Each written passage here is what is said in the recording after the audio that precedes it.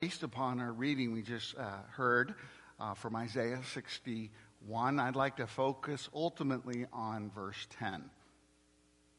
I delight greatly in the Lord. My soul rejoices in my God, for he has clothed me with garments of salvation and arrayed me in a robe of righteousness.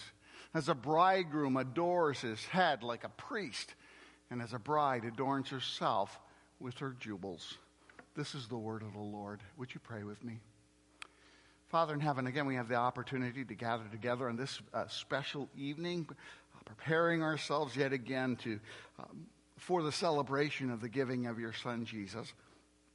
May the word as it is read this evening inspire us to seek you and your way of life, your words of life that are ours, as we see them in Jesus our Savior.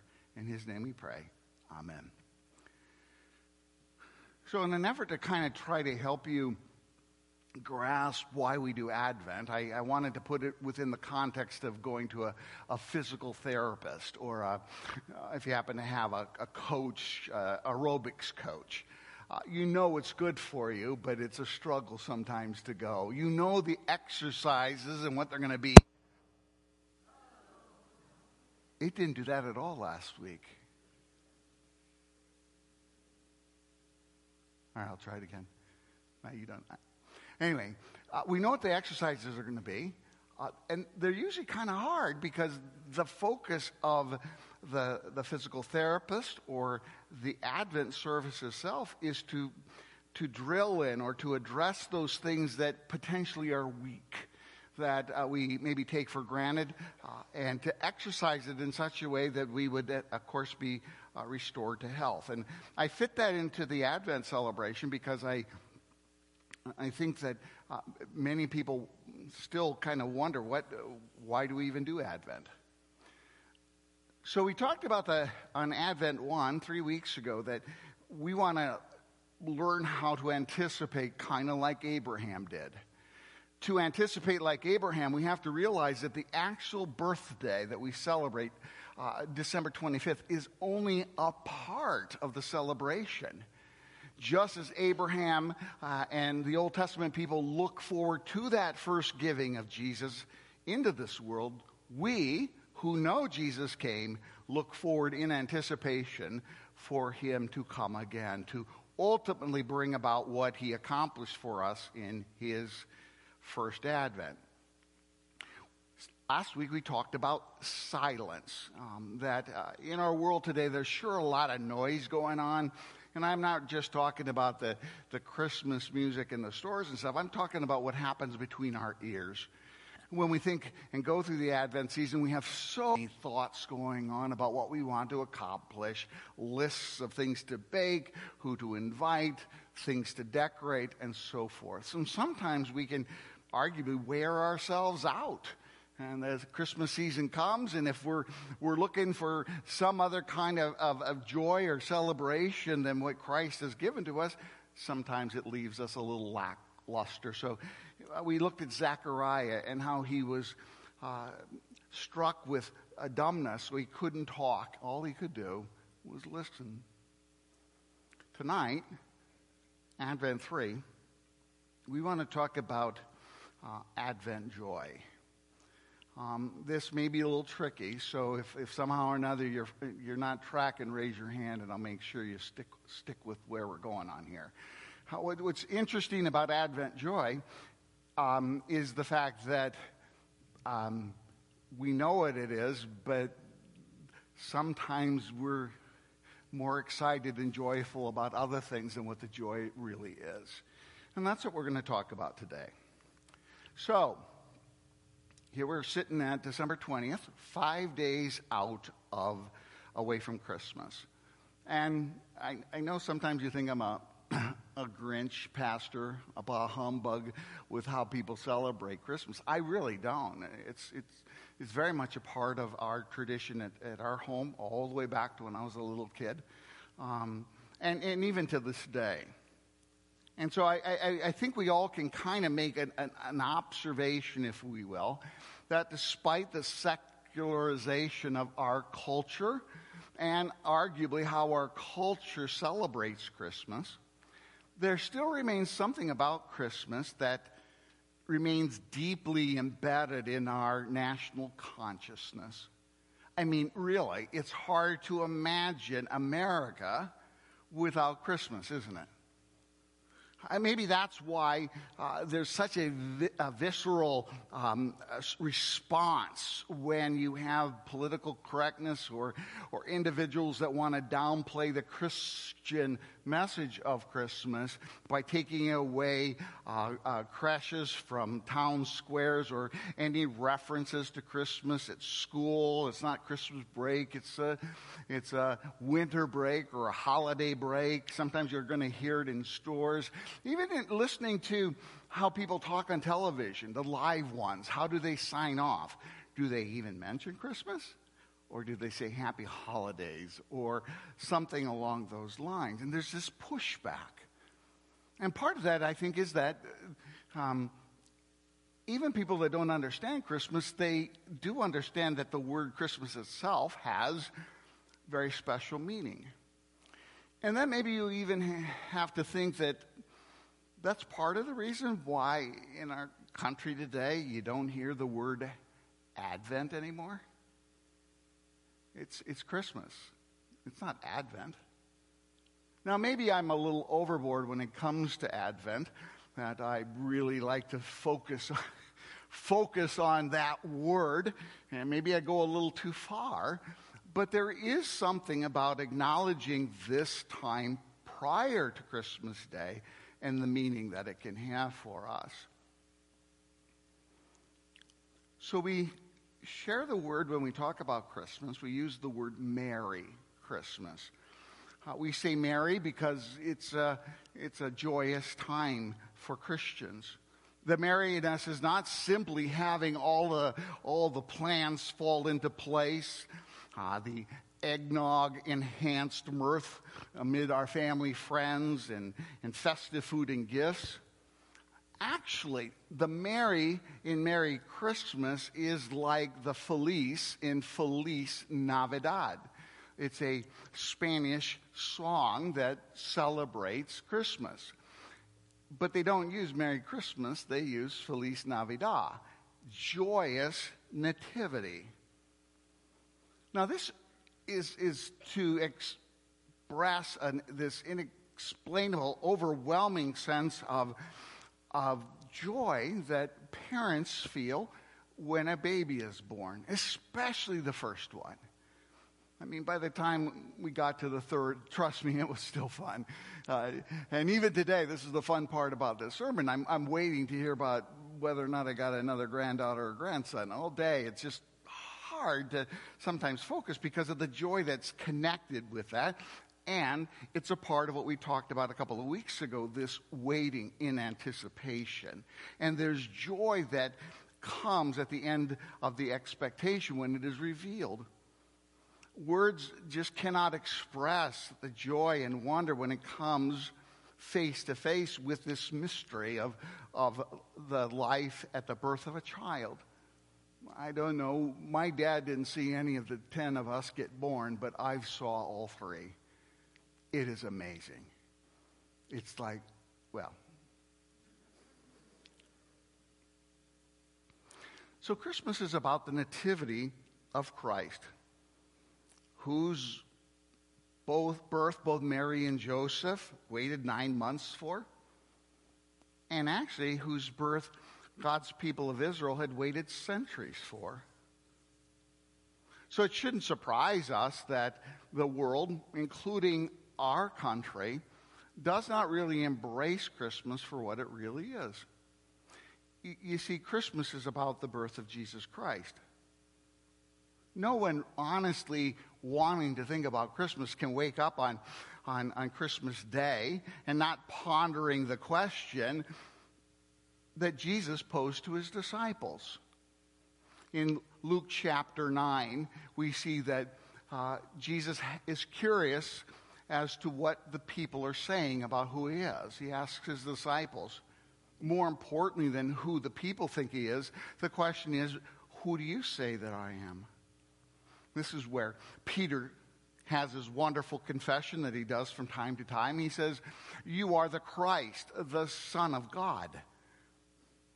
What does he mean when he calls Jesus the Christ? Well, Jesus goes on to explain, the Son of Man must suffer many things and be rejected, killed, and on the third day be raised. That's the Messiah. What does the Messiah do? Well, when you understand the Christ or the Messiah, you begin to be able to answer the question of what Christmas is. Christmas is about Jesus. Jesus Christ, the promised Messiah. Now, you all know that his first name that was given to him was the name of Jesus. And that's equivalent to the Hebrew name Joshua. It means Yahweh saves, or the Lord saves.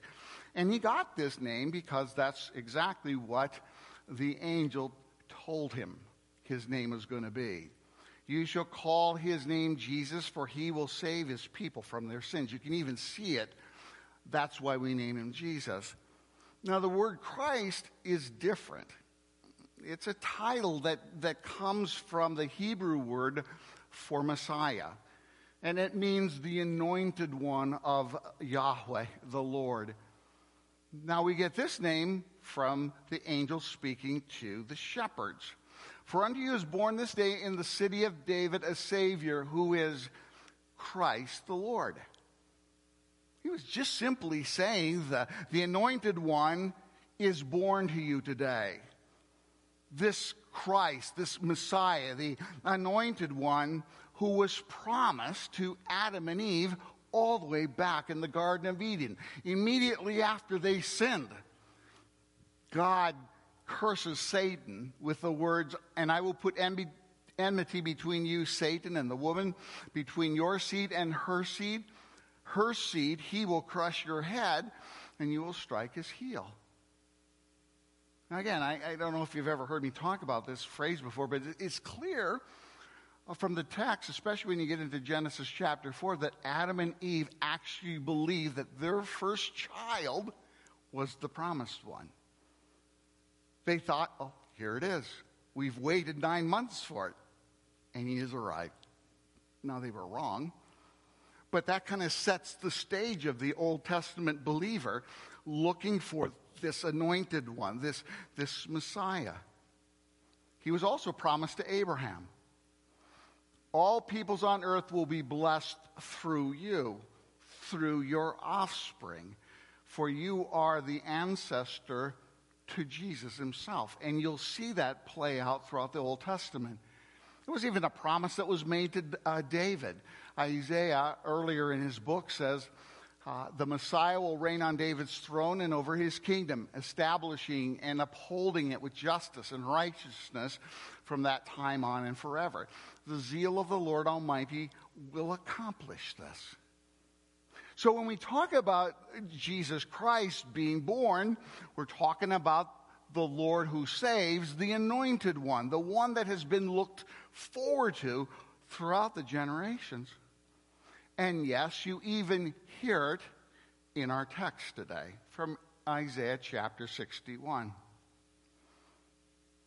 The Spirit of the Lord God is upon me, because the Lord has anointed me to bring good news to the poor.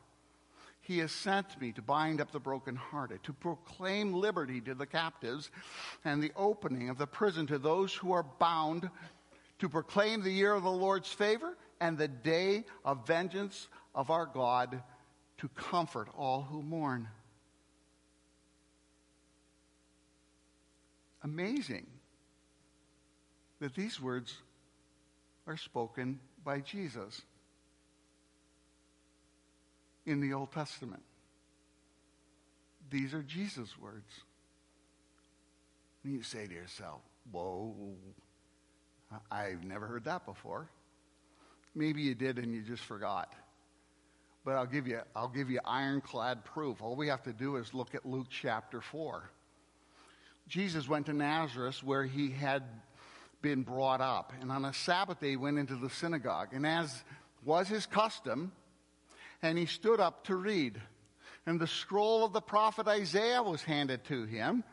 Unrolling it, he found the place where it is written, "The Spirit of the Lord is on me, because he's appointed me to preach good news to the poor. He has sent me to proclaim freedom for the prisoners and recovery of sight for the blind, to release the oppressed, to proclaim the year of the Lord's favor." What happened next? Well, Jesus rolled up the scroll, gave it back to the attendant, and sat down. And the eyes of all in the synagogue were fixed on him, and he began to say to them, "Today, this scripture has been fulfilled in your hearing." Wow. Imagine the shock that must have gone over that group of people. And what was their reaction? This revelation of Jesus being the one of whom Isaiah spoke of. Well, they drove him out of town is what they did.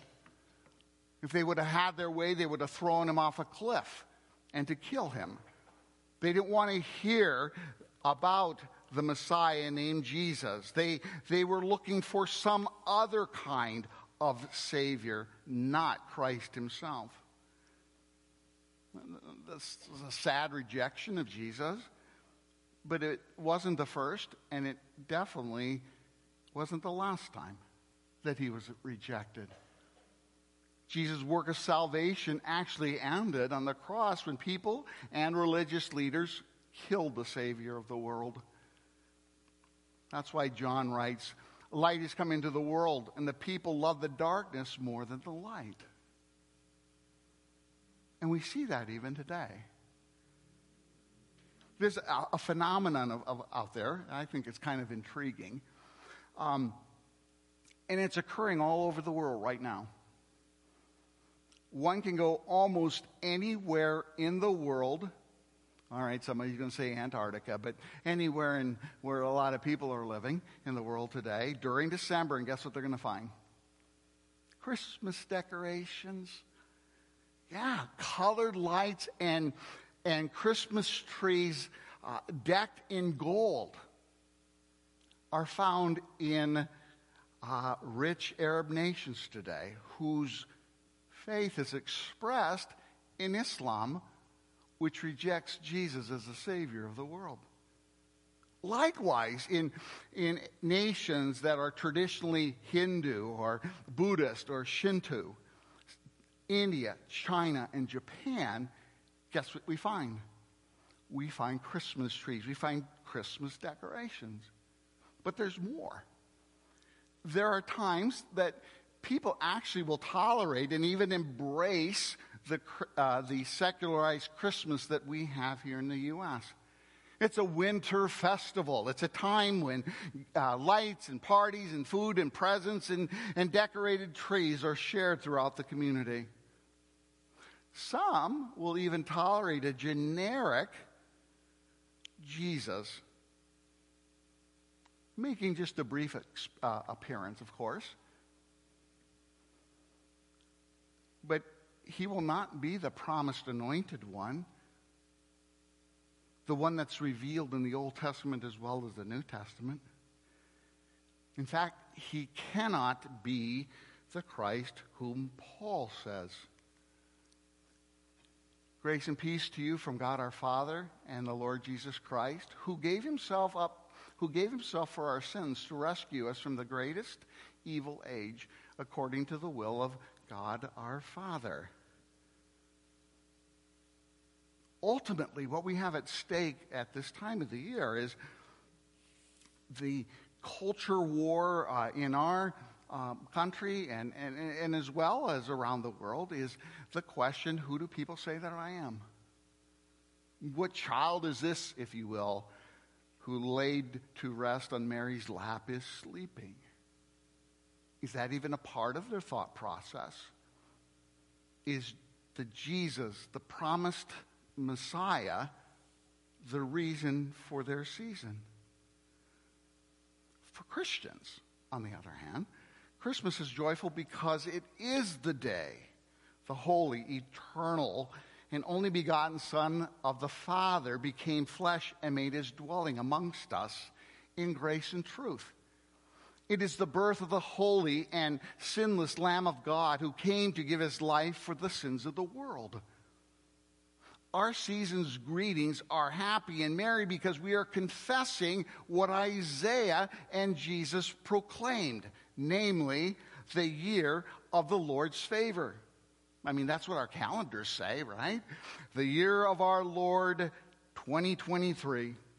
And that's what we're living in right now. We are living in the days and the years where God himself proclaims to us the good news, binding up our hearts, our wounded hearts, our sick, freeing us from the depressing captivity and the darkness of sin in this world. We are living in the year of the Lord's favor because we've been baptized into Jesus, the Christ. When we were baptized, we were released from captivity and we were clothed with the Messiah's robes of righteousness. Paul says, for as many of you who are baptized into Christ have put on Christ. Now, not to split hairs here, it doesn't say baptized into Jesus. It's specifically referencing the anointed one, the promised one, the one who would come to take away the sins of the whole world. What was Jesus talking back in Isaiah really is an expression of who we are as the faithful people today. I delight greatly in the Lord. My soul rejoices in my God, for he's clothed me with garments of salvation and arrayed me in a robe of righteousness. As a bridegroom adorns his head like a priest, and as a bride adorns herself with jewels. Notice the imagery that Isaiah is using. He's using that as of a wedding feast. And it expresses this intimate and joyous relationship that you would have similar to when you got married, I hope. The idea like, oh, I felt I won. I felt I had to do it quick, otherwise she'd figure it out. But I'm telling you with the joy that she would be my wife and I would be her husband. Words at the time would hardly express that. And yet, it's that experience that applies to us. And that has been fulfilled with the coming of Jesus. The creation of this bride, the church, whom Christ himself, the bridegroom, made holy. Paul says in Ephesians 5, Christ loved the church and gave himself up for her to make her holy, cleansing her by the washing with water through the word, and to present her to himself as a radiant church without stain or wrinkle or any other blemish, but holy and blameless. My goodness, that's exactly what's happening right now. Right now, in the presence of God's people, hearing God's word, God is shaping us in his image. He is choosing us to be his own. And that's what Christmas is. Christmas is about what God has done and what God has yet again promised to do again. To come a second time to deliver all the world into eternity. Those who believe in him to eternal life. Those who celebrate the gift of the Savior at Christmas time. And that's what Advent joy is. You can't take Jesus out of Christmas, or the Christ out of Christmas. I'm not saying you can't be joyful. I'm not saying it can't be faked or reproduced, because we can build up something to the point that we are joyful and happy it's there. But if it doesn't include Jesus, it's not why we celebrate it. We celebrate Christmas because Jesus grew up and died on the cross for our sins. Jesus restored the relationship that we have with the Father by offering himself in our place. Christmas is in Jesus, and he is the Christ. So, in the words of the popular Spanish song, Feliz Navidad, I want to wish you a joyous nativity and a Merry Christmas from the bottom of my heart. In Jesus' name, amen.